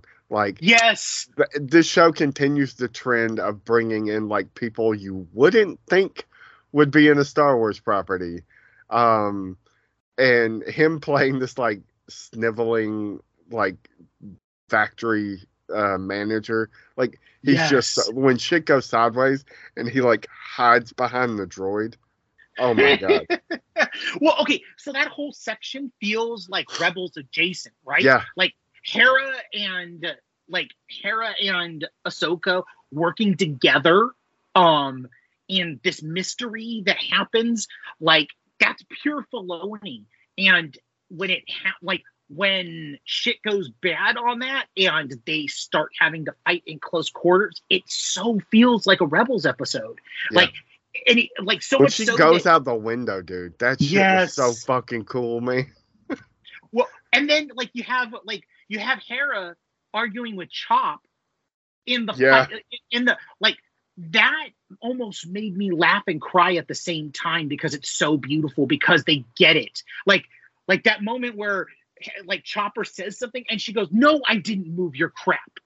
And him finding the tracker and having to, like, that's pure. And then him doing the arms. Oh my God, dude. Like it's just, for Rebels fans, I can't even, like, I purposely haven't listened to House of R yet, because I cannot imagine the like the screams that Mallory's gonna have when she starts talking about Chopper and that relationship, because, like, I've been watching her evolve. Like, you know, we've all been if you listen to the podcast, you definitely have been watching them pregame with Rebels and stuff, and their love for Rebels. So I cannot wait to hear them talk about this stuff, because it's like, it's the payoff, right? Like, this is all payoff for Rebels fans, because it's like, but it's not like, am I wrong in saying it doesn't feel like fan service? It really genuinely feels organic. So I didn't listen to House of R. I did listen to the Midnight Boys though, and they well, especially Van, he was like, yeah, it's a little too, he calls them member berries, and like, I get it, but I didn't feel that way. Like, I really didn't. Like, that's The Force Awakens made me feel like that. With all of its just like, hey, remember this? Hey, remember this? Like, but that's because it draws attention to all those things. I didn't feel like this show was drawing attention to any of those things. No. Like I said, especially when Chopper shows up, like, it's not played as a big moment. It's just like, oh yeah, there's Chopper, because of course Chopper is there too. Like, oh, like Ahsoka goes to, like, wherever that place is, and, like, yeah, of course Hera is there too. Like, all of it felt like just like a continuation of the story, and not like, oh, hey, do you remember these things? You know? Yeah, no, absolutely, like 150%. Like, it feels like even the story, which is built, like, it instantly starts building the blocks for the heir to the Empire, and it does it in a way that I feel like is the way that you want it to be built, which is like, no fuss, no zeroing in, no stupid, like, there's a prophecy in the summer. Like, shut up. Like, I'm tired of that. I am tired of the maps, though. Like, Van said that on his podcast. I'm like, I'm a little done with the crazy ass Star Wars maps. Like, it's so ridiculous. The way that, like, we started out in 1970, late 70s, with, you know, those type of maps, and now we have these, like, giant holographic, like, just, it's a little nuts how crazy they are. Like, the sequel movies took it to an extreme, and it's not on the dumb level of, like, a knife that lines up with, like, that shit worked in the Goonies. It doesn't fucking work in a $200 million Star Wars movie. But yeah, it's not as crazy as Rise of Skywalker's bullshit, but it is like, all right, man. Like, that's probably the one thing I was just like, oh wait, we're doing crazy maps again. That was the one, like, hang my head moment, like, ugh.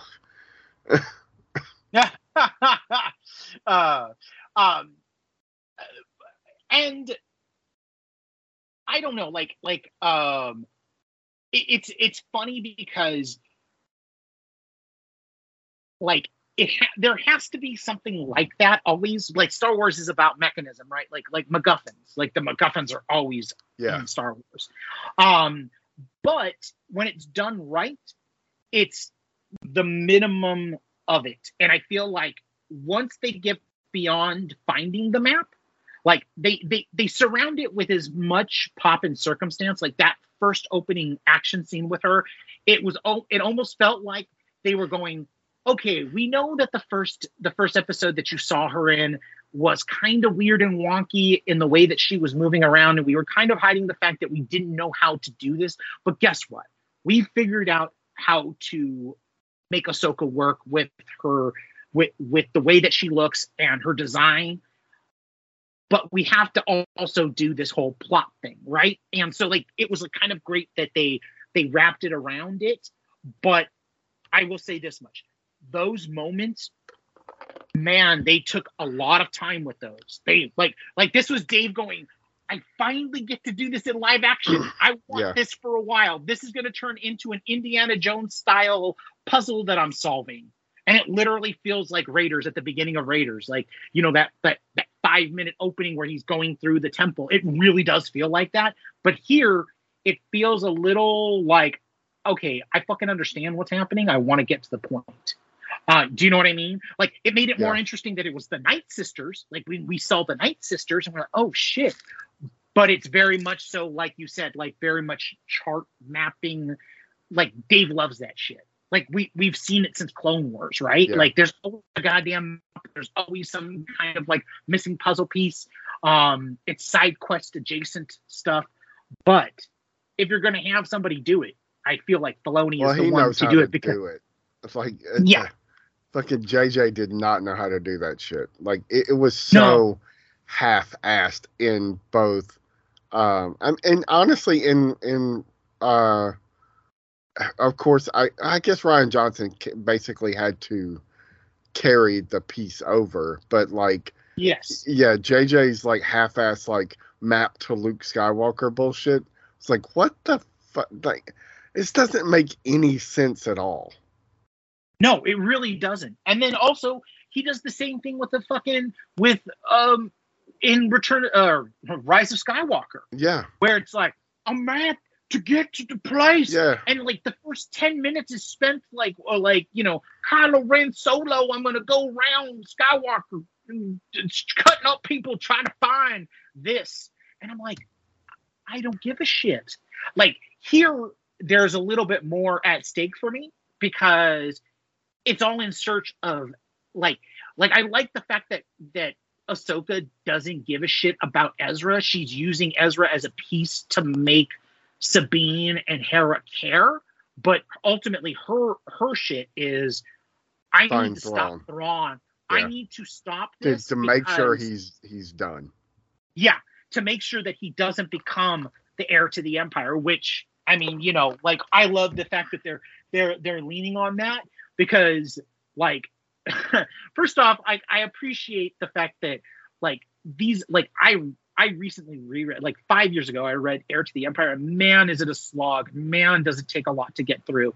Man, is it a lot of fan service. But it was also the first thing that we had in a long time that was, like, official Star Wars canon stuff. So I understand why it was the way it was, but taking the nuggets out of that and taking the best stuff out of that and letting us, like, and giving us the, like, his own version of it, like a remix version of it, almost like an Avengers kind of style movie.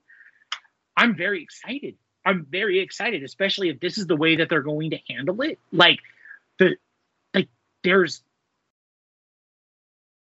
Is it wrong for me to say, like, it already feels like an adventure that I want to go on, that I want to take the ride no matter where they take us, because they've already set up everything and set the table in a way that I feel like is perfectly Star Wars, but not? No, I mean, I like that. Right? Like, yeah. I mean, they're going to take us to, like Dave is already kind of like, I don't know, like, it feels like he's giving us, like, sprinkles of, it's going to get weird, guys, but go with me on this. Like, the stuff that we're already waiting for, like the stuff that we've already seen, like, we know what happened at the end of Rebels. So we know the context. We already know that the seeds have been laid because of I think it's the second to last episode of The Mandalorian when Grogu sees the space whales. We know that they're coming. We know that's been built in. But the weirder parts of, like, the Force and all of that stuff, that's stuff I'm really excited about. I'm really excited about. My only regret is I feel like the more, like, now that we're settled in on this, I don't know if Thrawn is going to be a big fixture here, like you had said before, but also doubly, do we think that we're going to get Ezra? or is that going to be like a thing where we get him, but it's going to be taken away from us in that episode? Like, it's not going to be something that we're like, it's going to be a one-off. Yeah. It's going to be weird if Ezra turns out to be a MacGuffin too. Like, I know we've seen him, but like, if it's just this constant build up. But like, I mean, I think we'll see him at some point. Now, there's also another theory going. Like, I've seen someplace. Do we think that the time that Thrawn and Ezra have had together, that it could very well be that Ezra has changed and he is no longer a force for good? I mean, so we've seen Ezra take up with less desirable people and fall into things that, you know, maybe aren't so noble, but also not let it really affect him. But like, the flip side of that is it's been a while. So if he and Thrawn are actually in the same place, like, that's an interesting thing to explore of like, you know, I had to learn to survive with this person who is not nice, not noble, just not a good person. And so maybe he does have to take on some of those characteristics. That would be really, really interesting. To have Ezra become, like, maybe not the bad guy, but just an antagonist of absolutely. So okay, another question. What are the bets that we get? Because he's so denied it to the point where it's almost comical. How much do we want to bet that Freddie Prinze Jr. makes an appearance as Kanan in some kind of weird way to connect with Hera? I mean, it would be pretty great if we got Force Ghost Kanan.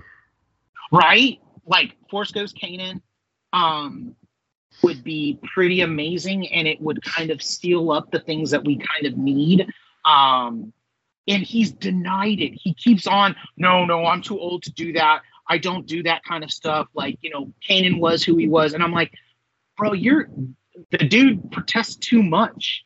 Like, it's like, it feels it's like Andrew Garfield. Yeah, levels of just like you really, really seem like, before people even ask you the question, it's just like, no, I'm not in it. I'm not in it. Yeah. I'm not in it. Don't even ask me about it. I'm not in it. And it's like, well, now it kind of feels like you're in it. So yeah, and also like how much do we want to bet if he's in it that the Night Sister that his wife played is in it? Because to be perfectly honest, I really desperately kind of want a Sarah Michelle Gellar reemergence, right? Like, and I'm gonna say one like that leads me to something else, which is that we haven't talked about. We talked around her, but Natasha Liu Bordizzo as Sabine Wren, like, I think she's great, man. That's a 5.5, right? Like, she's everything you want. Her introduction was so fucking good. I have we ever had music like that in a live action Star Wars? Kevin Kiner, man. Like, that's the one thing I told you. Remember, we were texting and I was like, like, Dave, how much do you want to bet? Dave said, I can't do this with Ludwig. I love Ludwig, but he's so, like, I need my boy Kiner. Because, man, to hear that music, like, that was like new Star Wars music. That was like what you like. It couldn't be John Williams, which is more of the like classical fare. Ludwig stuff is fantastic, but I mean, it's very like Western heavy, like spaghetti Western heavy. I mean, it's Ennio Morricone, you know, to a T, and that none of that just fits with like what you want with Rebels. And no, you're gonna do it like, Kevin Kiner's the way to go, man. Like, it's so good. But just having that like punk pop song like play, like it's, I was like, holy shit, I don't think we've ever seen anything like this. No, when she's running away, and like, if you want somebody to be like a little bit of a punk, like they do it right. Like it's Yeah. not like I got annoyed with her and I'm like, oh god. I'm like, that's Sabine. Like, Sabine's Sabine, like graffiti, like Mandalorian deep down, but also very kind of like wanting to do her own thing. Yeah. Oh, can we just take a side note with, goddamn, that loaf cat? That loaf cat instantly Yeah, I wanted mean, one, dude. Yeah, they did really, really good transitioning those from animated to live action creatures. Yep. Like they looked so just adorable and real, and it was great. Having Sabine still live in Ezra's tower or whatever. Yeah. That was awesome.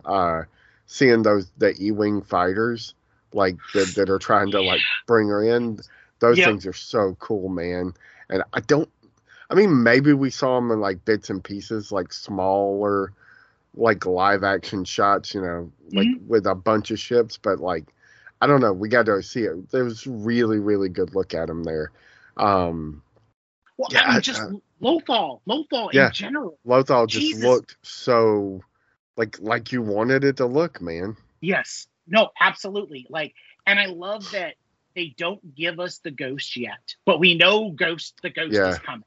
We know that it's coming.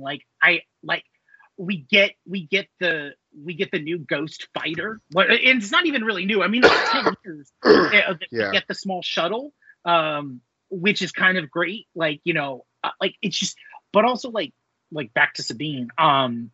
Like everything that they do with Sabine, like the way that they don't give us her armor right away because she's put it away, like her long hair, like she's been known to do that. Like that's the kind of like Kanan did that, right? When he went on that like he cuts his hair and like does this whole thing. And so watching her do that was like a really nice callback to the show, to like the ritual of like starting something new, just all of that, but it's Dave, man. Like he's so good at those things, and it's just nice to have him on his own. No, absolutely. Like this is pure unadulterated. Like even though Favreau is like listed as a producer, I feel like this is there's nothing of Jon Favreau in this. This is pure unadulterated Dave. We're getting exactly what we wanted from the beginning, which is like pure unadulterated Dave, and Dave picking up where he left off what's most important to him. I also do like that some of the moments mirror the first two episodes. Some of the shots mirror exactly what we saw at the end of, like, it's almost like Dave knew that he wanted this, and like that last that last 2 minutes where we see what we thought was Sabine and Ahsoka going to search for Ezra. It kind of is. I mean, it's remade in live action. Like those shots are literally remaking like what he ends with Rebels with. He begins with Ahsoka, right? But we have more context for it all, and I don't know, like it just gives me the good feels that we're in good hands with this show. Like all of the fears that I had are kind of quelled with these first 2 episodes, because you can tell when things are going to go bad, right? Like you can tell when things are just not right. And like, I don't know, like Ahsoka, like Rosario Dawson's performance as Ahsoka has gotten to the point where it feels like a natural evolution from Rebels to this. Like now I'm comfortable with everything, because it almost feels like the Mandalorian stuff was at the service of Jon. Like it was like this weird tension between what Jon needed Ahsoka to do and what Dave feels that Ahsoka would do. Right. And there's this, like, because we both know that, like, the thing that I feel is the worst egregious thing and I don't know if you're with me on this, is that in a lot of ways, Ahsoka would never team up with Luke and train people or be around them. She's too much of a lone wolf to do that. Yeah, especially because of everything that happened. Yeah, like, especially after the fall, right? Yeah, it feels disingenuous to her character. So, and this feels like a course correction because her and Hera had that conversation. Yep. Like her and Hera have that, and it's Hera saying it, not her. And side note, how great is it that we're getting the Dave trope of holograms talking to people in live action in space, but having meaningful conversations? I love it. Right?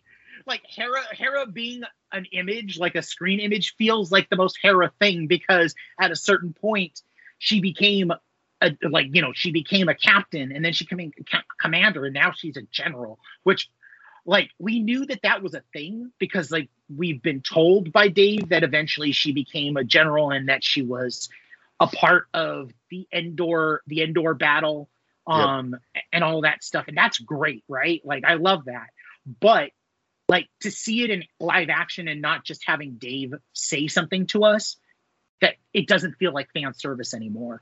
It feels like I don't know, like the Rebel Alliance feels a little bit better with Hera being a part of its head, like, because everything I've seen post Jedi, they set it up in a way that makes you go, yeah, the Empire, like the New Republic are filled with a bunch of idiots that don't know what they're doing, which, okay, fine.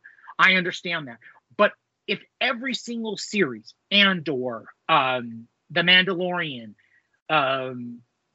like even like Clone Wars to a certain extent when they were like, or the Bad Batch, all of them have this whole thing of like the New Republic is filled with incompetence, and like to have somebody that's actually competent, that like it makes me feel a little bit better. Like, oh, okay, well, they're not just a bunch of louts. And every time I see them, it's like, oh, okay, well, the Empire, the Empire's people are a lot smarter than everybody else. And all it is bureaucracy behind the New Republic. It makes me feel a little bit better. I know that sounds weird, but it's like, it's an annoyance to me that every time we cut to post Empire, that everybody's a stick in the mud. And maybe that's just a purpose, but like when you make people, like when you make like them seem like incompetence, it makes me not like them. Like it makes me not want to root for them, because why am I going to root for an idiot that can't tell that this person is bad? They're bad news. What the fuck are you doing? And it just like, it plays to something that I feel like overall is something that I have a big gripe about Star Wars about right now, which is that they're on this fucking hunt to justify the new order from the JJ verse into the stuff that they're doing right now, which is post Jedi, the 30 years of post Jedi. And I can appreciate trying to make it all make sense and be cohesive, but it is very frustrating when you're beholden to something that ultimately doesn't work. Like 100%. It could have worked, but like Rise of Skywalker negates so much. Mm-hmm. Like even with Force Awakens, like, yeah, okay, you're retreading a lot of ground, but like I can see how you can make that work. But Rise of Skywalker just completely shits the bed, negates the existence of even the Force Awakens and its big bad Snoke and like all of that shit. Yeah, like it just negates everything. And now you have to, not only do you have to make the First Order make sense, you have to make the return of Palpatine make sense, and like you're beholden to that. And hopefully it won't come at the expense of really, really good stories.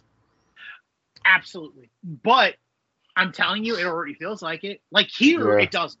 Here, it feels like a natural evolution because even if you haven't watched Rebels, this feels like it's hero centric. It's not like my problem with Andor is that it feels like it's too much Empire, and I guess that's the way it should be, right? But it feels like too much Empire and not enough Rebels. So I don't get the pop of a Star Wars movie, which is always about this kind of like lower balance, but still there, of Rebels versus the Empire. Andor, I feel, is egregious in that it's mostly Empire and a little bit of Rebels, right? Like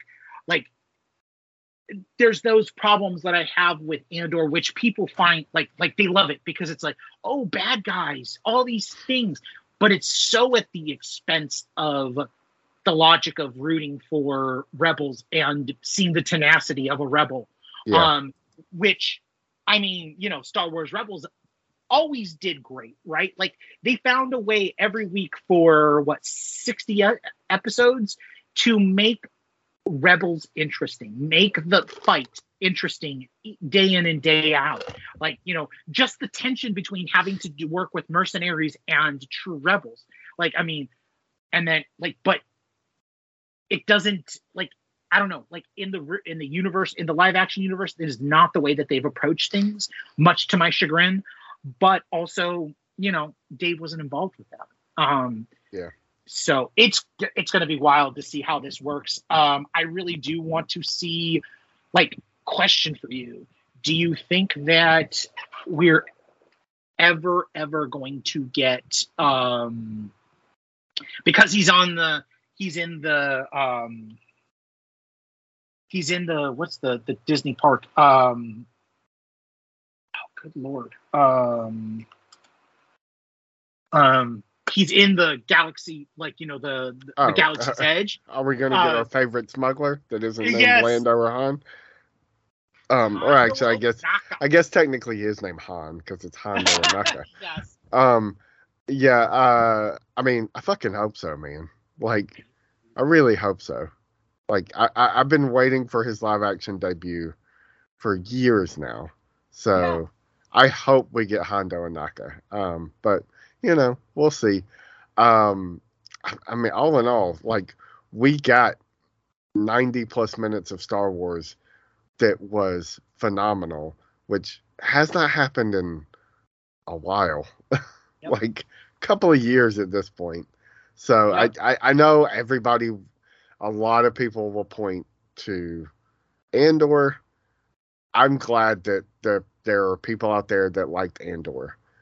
I thought it was fine. Mostly thought it was boring as shit. So, I mean, for 3 episodes, it was brilliant, right? Yeah. For 3 episodes, somewhere in the middle, it was really, really good. And yeah. The beginning and the end were just okay. That show ends with me. For me, it ends with fucking Andy Serkis heartbreaking. Yeah. I can't swim. Yeah. That's where it ends for me. But anyways, you were going to say before I interrupted you. And there's bits of Obi-Wan that are really, really good. But mostly since Rebels or early Mandalorian, we haven't gotten Star Wars this good. Like I said, I think this is the best we've seen since The Last Jedi, which,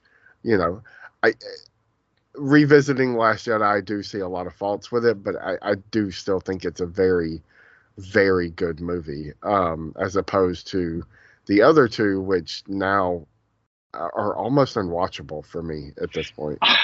The remake of The New Hope and the remake of Return of the Jedi. Yeah, I'm not a fan of and here's the thing is that I know that that recently John Boyega has really come out really hard against it, and he has every right to, because they really jacked it up, and partially and he made very good salient points about The Last Jedi, which is that The Last Jedi is what literally killed him, killed his character, turned it into not what they promised him, which when you hear what they promised him, like, yeah, of course. I mean, even the way that the ads were with a saber, like you can't rope-a-dope somebody like that and expect them to be happy.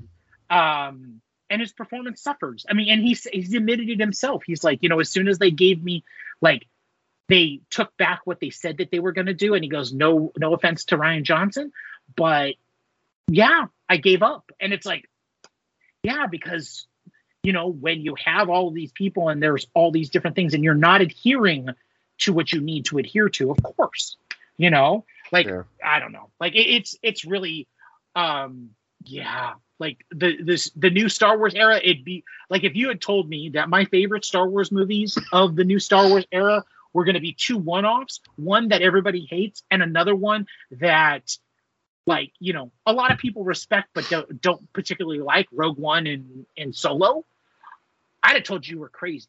I'd be like, no, it has to be the JJ stuff, right? Yeah. But JJ continues to broke my heart and continues to break my heart. Yeah. But well, it's okay. We have Dave Filoni to pick up the pieces and hopefully deliver us some beginning to end Star Wars story that we will just love and love and love and love and love.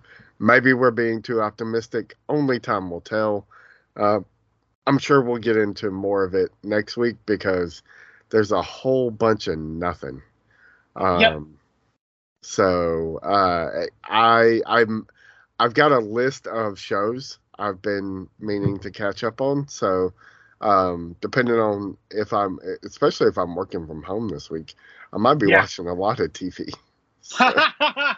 No, that's good. Like the catch up has begun because other than the Equalizer 3, which I'm actually excited for because I love the Equalizer movies. I really enjoyed the first one. I never made it to see the second one, and so I'm like, I won't go see the third one, but I might watch all 3 when it comes out on video.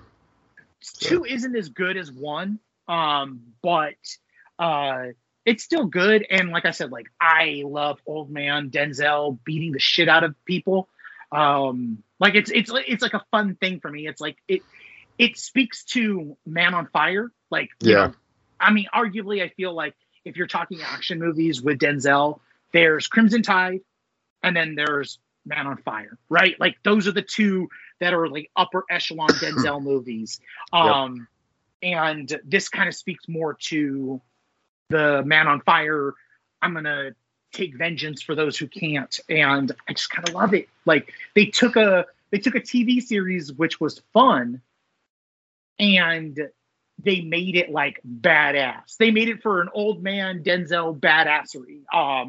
So, and I mean, you got to appreciate the first movie. Like, I'm just going to leave it at this. If you guys have never seen it, the last 30 minutes takes place in a Home Depot where he takes nail guns and different things and it's so fun.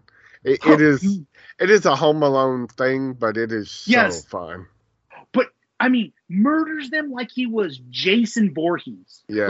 Like the R-ratedness of that whole entire final section is so wild to me. And I mean, of course, like they got the Trent Reznor, Atticus Ross score that just becomes badass. It becomes like this slow motion, just kind of craziness. Like I love the first Equalizer. Second one is okay, but yeah, I mean it's like literally like your dad's favorite TV, like your dad's favorite action movie, I guess, so to speak, for the younger kids. But yeah, no, we probably will be speaking more about Ahsoka and all the others. Like maybe the strike will get solved. Yeah, right. Whatever. Yeah. Until then, check out everything else we're doing over at xwingfiles.com, including Pod Lasso and more Ahsoka talk coming on the X-Wing Files official podcast. Nice. So yeah, if you want to hear me talk some more about Ahsoka, or really just hear Jacob and Elizabeth talk about Ahsoka, you can go over there, check that out. And I'll let Adam pimp his stuff, which hopefully more of my writing very, very soon, because I finally at least have a little bit of wiggle room was able to start writing again.